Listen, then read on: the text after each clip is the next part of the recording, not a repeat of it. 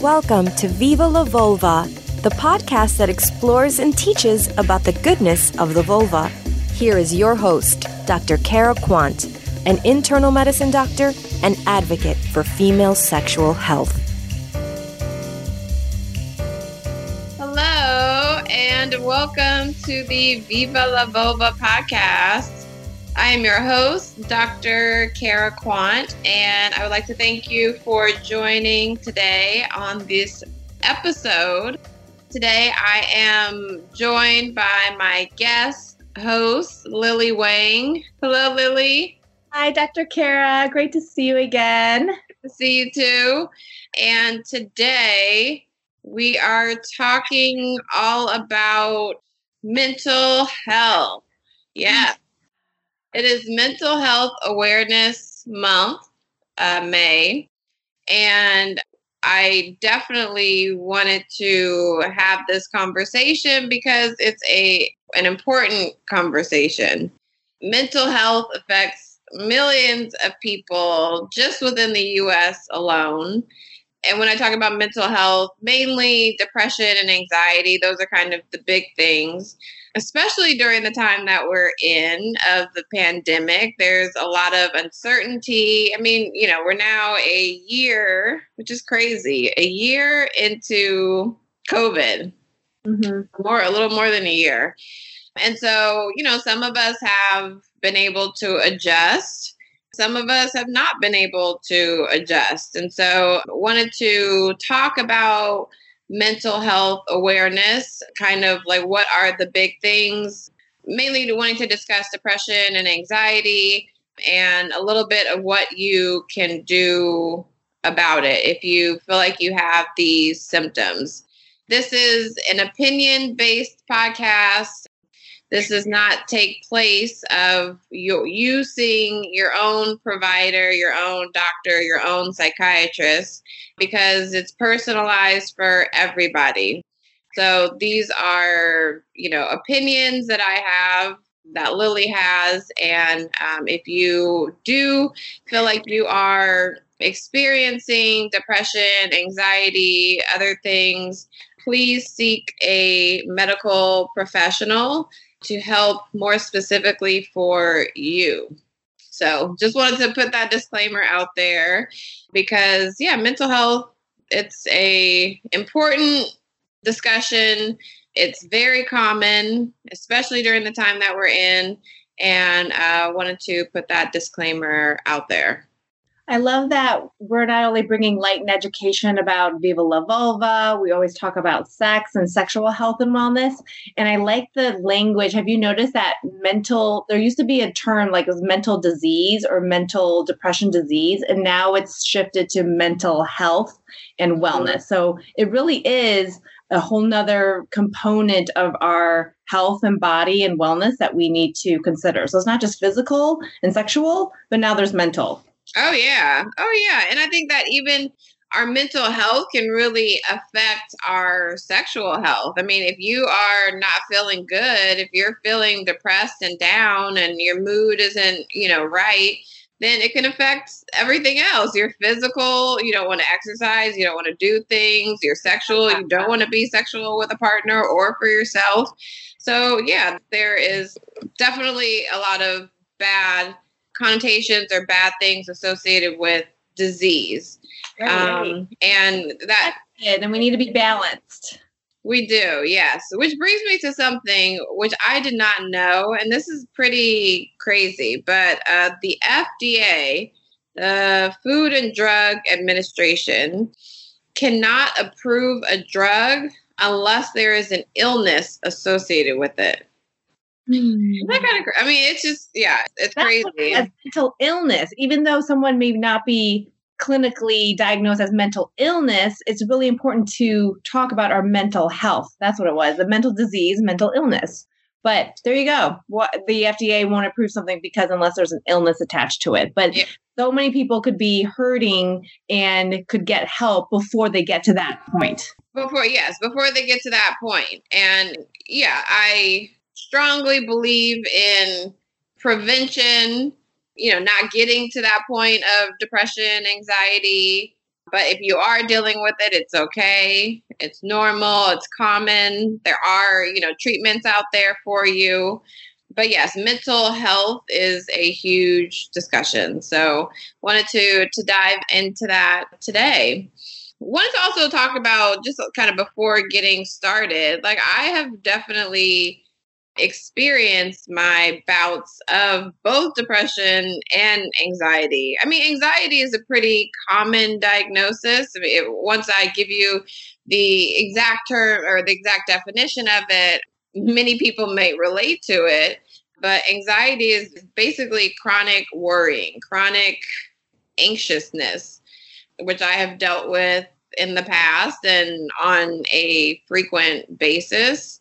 Also, I've had my bouts of depression. I've been to see a therapist, and I'm not afraid to say that, especially during medical school, really hard time, a lot of changing, a lot of pressure, responsibility. I had both like family things going on plus school things going on. And so I felt like I needed to have a therapist. And again, not afraid to say that. But I know many people in my community, African American community, there's still a lot of like shame and embarrassment around depression or seeing a therapist. Oh, you don't want to go to like a crazy doctor. Like you're not crazy, go do whatever you need to get rid of it. And that's not necessarily like, it's not as easy as that. And I still see that even when I will tell a patient, hey, I think you're experiencing depression, or I think you're experiencing anxiety. Maybe you should, see a therapist. Would you be open to it? Some of them are like, no, I'm good. I can get rid of it on my own. I don't need any help. And that's kind of sometimes what I hear from people. Again, it's a common diagnosis. There's a lot of people within their lifetime that are going to experience depression or anxiety or both. And medicine's a short course of medicine is not a problem, or a short course of therapy is not an issue. So we need to normalize it. And so this discussion is also about normalizing the conversation about mental health. Just talking it through, did it feel better? Did you see progress for yourself? Yeah, so I went for about, I would say 1.5 to 2 years. And the first one that I had, I liked, but I felt like there was someone else out there, or let me see if there's somebody else out there, because I didn't necessarily relate to her. And so I did find somebody within that 1.5 or 2 years that I related to and that I could just be open about. This is a non-biased person. This is a person that isn't related to you. They have, they have a PhD behind their name. They have experience about and knowledge about helping people through a certain time in their life. And I believe it helped. It definitely helped. Research has shown that psychotherapy or therapy plus medications are usually better than one or the other separately. And I was on antidepressants for a while. And so that helped me through the time that I was in. And I strongly recommend it for people. I mean, just having like just being able to talk freely to somebody without hesitancy, without, being like, oh, is this person going to judge me for what I say? It makes a huge difference. So it really will just be a period of time in your life where you may feel that you need it. And everyone's going to be facing challenges at a different point in their life, at different times. This past year, of course, has been really challenging for a lot of folks, just with your career, your personal health, your mental health, and all of your family and friends, and all of the stresses and all the weight of the world just kind of on your shoulders. How everyone processes it is very demanding on their mental health. So seeing someone to talk to, don't internalizing it and keeping it stewing inside. I think talking to people will make you feel better. Yeah. Yes. So jumping into the kind of clinical definition of each of them. Again, I'm going to highlight depression and anxiety because they are the most common. So we have this thing called the DSM, which is the Diagnostic and Statistical Manual of Mental Disorders. So this is where doctors and therapists go to find out the definitions of certain illnesses. And so according to DSM-5, because there's different numbers, so we're up to 5, the DSM-5 criteria for depression is having a major depressive syndrome or episode manifests with these 5 or more symptoms. And it's generally most days of the week for a minimum of 2 consecutive weeks. So it's a pretty short diagnosis. You only need to have these symptoms for about 2 weeks. So what you at least have to have is a depressed mood or a loss of interest or pleasure. It could be pleasure in sex. It could be, the loss of interest in the habits that you used to be into, bike riding, whatever it may be. But the other symptoms that you have to meet, again, it's 5, are a depressed mood, which I said, a loss of interest or pleasure in most activities, insomnia, so a hard time sleeping, or hypersomnia, which is an increase in sleeping. So if you're in sleeping more than 8 hours a day, change in appetite or weight. You can have like mental slowing, also called psychomotor agitation, low energy, poor concentration, thoughts of worthlessness or guilt, and also having recurrent thoughts about death or suicide. That's basically the criteria for depression. If you identify with any or all of them or most of them, definitely go to a provider. Your primary care doctor is a person that you can start with and just have a conversation with them. Screening for depression is a thing. And some providers will have it that you fill out a questionnaire before you see them. That's actually what many primary care doctors will do. But if you aren't screened for it, and I've said this before, it's okay to say that, hey, doctor, hey, provider, I think I'm dealing with depression. Can you help me out? That's all you need to say. Doctors are very knowledgeable. They're not going to judge you. You can advocate for yourself, especially if your doctor or provider is not asking the questions that you want to ask them, what you want them to ask you. So that is the definition of depression. And treatment for it are a lot. And I kind of touched on them with my own story. But psychotherapy, or just therapy in general, is considered one treatment option.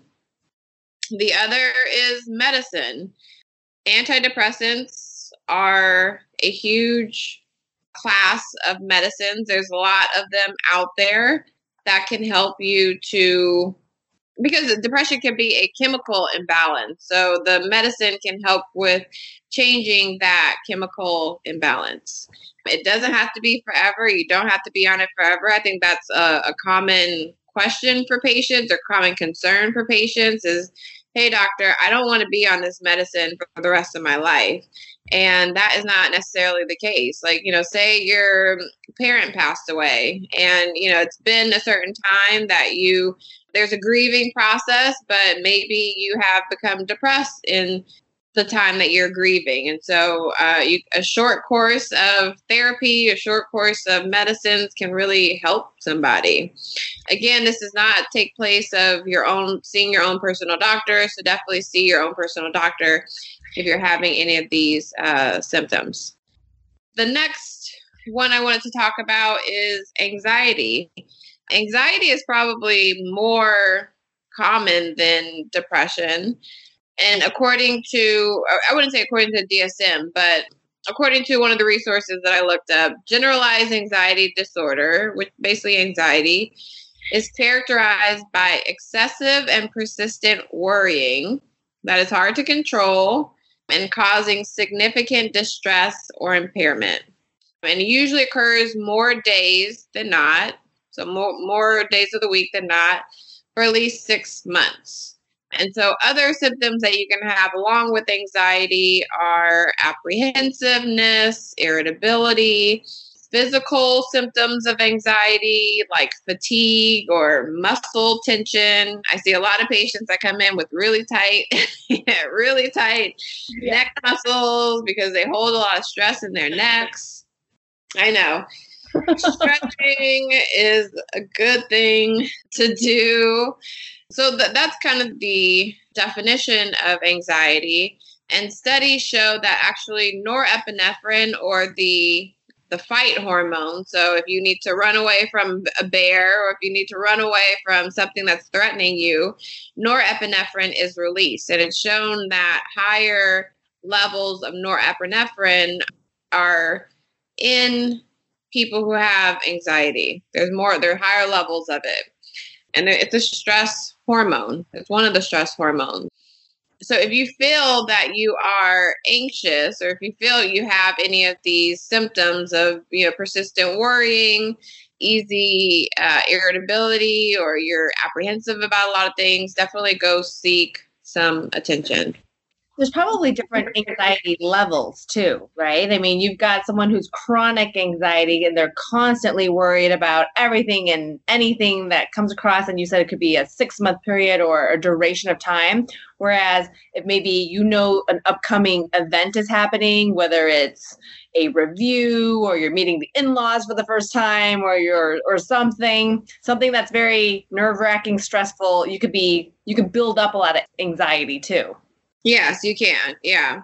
So, there's short levels of it. There's spurts of it. But they do say that anxiety is chronic and that you kind of go through ebbs and flows, or, like good and bad times of anxiety. But yes, there can be events that can happen that can put you a little bit more anxious. And so with that, there are also options. And these are opinions of mine, and also wanted you to kind of tell everybody how you deal with stress. What are some of the things that you deal with before I dive into what I am recommending? We all just need to make sure that we're self-aware and balance. Everything is so connected. I think we always push self-care, making sure that you are taking time for yourself to decompress, to reset, and kind of be refreshed. And so I actually always try to schedule dates for that, as silly as it sounds, because our schedules are so busy and it's by the hour, it's booked up solid, that I'm like, okay, even if I have to book an hour for myself just to grab lunch outside, get away from the screens and get some fresh air, go for a brisk walk, 10 minutes, 20 minutes. I talk to a lot of colleagues and friends who love meditating, and they start their day with a mindful meditation. And so they know what kind of intent day they're going to have, and putting that positivity energy out there. But we get it. Some days there's no time for that. And whether it's just grabbing a quick coffee, but then trying to eat clean and good. So getting enough sleep and all of it, like I said, just like balances, making sure you're getting some exercise during the week. I think a balanced overall life where you're mindful of self-care, doing some meditation, eating right, get some exercise. I try to go to bed at a decent hour with no screens and cell phones and tablets and TVs for an hour before bed. It's annoying that you read so many articles about it, but it's kind of true and it works. And I don't drink caffeine after 12 o'clock, taking time for self-care. And I was always one that loved to make sure I got my massages and spas, and I definitely haven't been able to for a long time because of COVID. So once that opens up, I can't wait to schedule it. But by scheduling that out and treating yourself, make time for a phone call or a phone date, a Zoom date, or at least a phone call with a girlfriend or a friend. It makes a difference. So those are my decompress, stress, self-care moments. Yeah. Do you know when you are more stressed out? Like, can you sense when your body is more stressed out or when you are more stressed out? Yeah, I think it's just with our business too. And I'm very workaholic and work related too. It's very much around the seasons and I can feel it. Well, you're just talking about your shoulders tensing. I'm like, oh my gosh, watch my posture. Crank out of my neck. I'm using our magic wands for my neck and too. I can't believe I'm forgetting the most number one. I work with a lot of influencers too, and they'll say their number one stress reliever is masturbating. So, in honor of Masturbation May, we should say take time to explore your body and masturbate. Yeah. Yeah. But, yes, I feel that it's coming because I probably pack too much on and I always want to say yes and commit to everything, but I need to learn to make time for myself for self-care and say no with reason and stick to it to respect my boundaries. I need to set boundaries for myself, healthy boundaries, and be honest with myself along with peers. Yes. I mean, especially for women, I feel like that last part that you said it can hit home. I mean, I know for me, I enjoy activities. I enjoy moving forward, seeing progress, doing things that can help me in the future. Oftentimes I'll say yes to things and I'll be like, but I would rather sleep or I'd rather take a nap or I'd rather do whatever. So yes, it is always good to have healthy boundaries. And since things are kind of opening up now, being able to say no to things that are going to be in the way of my self-care, be in the way of my relaxation or taking time out for myself. So I definitely connect with that. I'll admit it's hard. And so, because I'm I have FOMO for sure. I don't want to miss out on anything. I want to go to that event and that dinner and that happy hour and see my girlfriend's baby shower. There's just so many things to life, but I think I need to also schedule time for myself, make sure I go to the gym, make sure I go to bed early. And then if I can squeeze in all the other events, that has to also, I can't love others and give them the attention that they deserve if I can't make sure I'm okay and healthy. Yeah. Yes. Yes. Because if you are not, taking care of yourself, then how the heck are you going to take care of somebody else? Really, how are you going to take care of somebody else if you are exhausted or you are, depressed or anxious or what have you? So, yeah, I agree with that. I also want to piggyback on the meditation aspect because it is so big. I mean, there's so many health benefits of, I was going to say masturbation. There's so many health benefits of meditation, especially starting your day out. I mean, I know for myself, that's what I do. I start my day in the morning, but my eyes are barely open. I will do 15 minutes of meditation to start out my day. It really does. It sets a path, a clear path, the kind of more balanced path for my day. If I wake up and I don't meditate, I feel like I'm, I don't know, kind of reacting to a lot of different things. So yeah, like you were saying, you or your colleagues have done, setting an intention that, today is going to be great, or I'm going to be productive, or I'm going to be relaxed, I'm going to be happy, I'm going to be abundant, whatever it may be that you want to intend for the day. Yeah, I like that. And I will often do. So meditation is such a big thing. I mean, even meditating, like a mindfulness meditation, you will focus on your breathing. Breathing is such a fundamental, basic thing, but it really is the point where we get oxygen in our body. Yes, take a big breath. I will say to everyone that's listening, do as we say, not as I do. I am guilty. I wake up in the morning and I'm like, oh shit, what is in my day? I look at my calendar, check my emails. Probably the wrong intention and way to start the morning, but to meditate and get up, is go outside, take a few deep breaths, definitely would be a better way to start, versus for those maybe who are going to a commute to an office, I have to sit in traffic.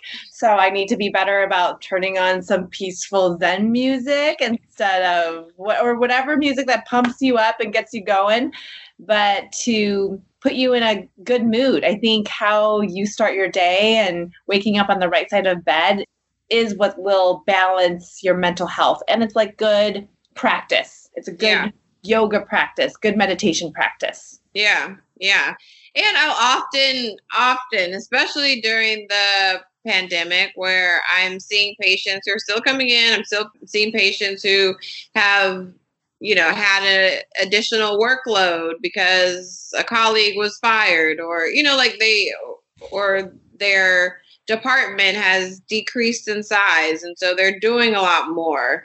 So I'm seeing a lot of people who are like, I am overworked. I'm tired. I'm stressed out. Like, what can I do? I don't want to go to a therapist. I don't want to take medicine. What can I do?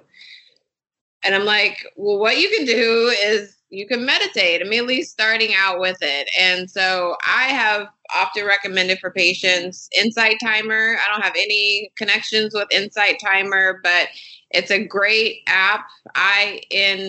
INSIGHT, Insight Timer. It's an app that you can go on. There's like 80,000 different free meditations that you can do. If you're beginner to meditation, you can just open it and like push a guided meditation that there's a person that's going to guide you through. You don't have to think about it. You can just listen to it for however long, 5, 10, 15 minutes. And it's a great way to relieve and reduce stress and anxiety. Doesn't have to be at the beginning of the day. It could be at the end of the day. But I strongly recommend that. Also, yes, moving your body. Moving your body is also such a big thing that helps with decreasing your stress hormone levels. Moving your body, doing something that is also fun. Because I don't agree with someone just doing it and like forcing themselves to do it. Like, do something that is fun for you. So if you like dancing, which I do, if you like dancing, like put on some music and dance for 15, 20 minutes. Like, there's easy ways that you can move your body and also fun ways that aren't going to, make you not motivated to do it. So those are my big ones. There's also medicine that you can take. There are also anxiety medicines that are out there. I don't recommend them because they're habit forming, they're addictive. But there are medicines that are out there for people for anxiety. So I forgot another one, which I've always been trying as a New Year's resolution to do more often and start doing, but I find myself always doing it on the airplane, is journaling. Oh, journaling is good. Yes. That is a good one. Yeah. And journaling like your thoughts, because when they're in your head, it's different, right? Then when you like actually write it down, you can see what you've been thinking. And I think that it can also take some power away from, especially if something is bothering you, someone like made you upset or writing out what's going on. Right. The art practice of writing it out, it's almost like you're able to just download it mentally. And so you can get that out of your mind and you have it on paper, written, good or bad. And you can crinkle it up and throw it away, or at least it's in a book and you can reference to it later if you ever want to. But journaling more, put on your favorite music. I lit a candle for us just for this episode. And, smell is such a powerful scent or sense that we have, and that could trigger good moods, and as well as taking time to grieve or reflect. Yes. Agree with all of those things, Lily. And so I would also like to hear from you on ways that you de-stress or that you go through rough times. We are available on socials. So Viva La Vulva LA. You can always DM me or email me at info@vivalavulvala.org. And just let me know what you do to de-stress. If you have any questions for me, definitely hit me up on one of those avenues. So with that being said, I would like to thank you, Lily, for being a guest host again and for having this conversation about mental health, because it is Mental Health Awareness Month of May. And so I would also like to thank everybody out there for listening, for watching this episode, because it is an important topic. So take care of yourself. If you enjoy this podcast, subscribe, let friends and family know, and I'll be back next time to have another conversation around sexual health, around women's empowerment, because it is important. So that being said, thank you. I'm Dr. Kara Kwant, and we're out. Bye.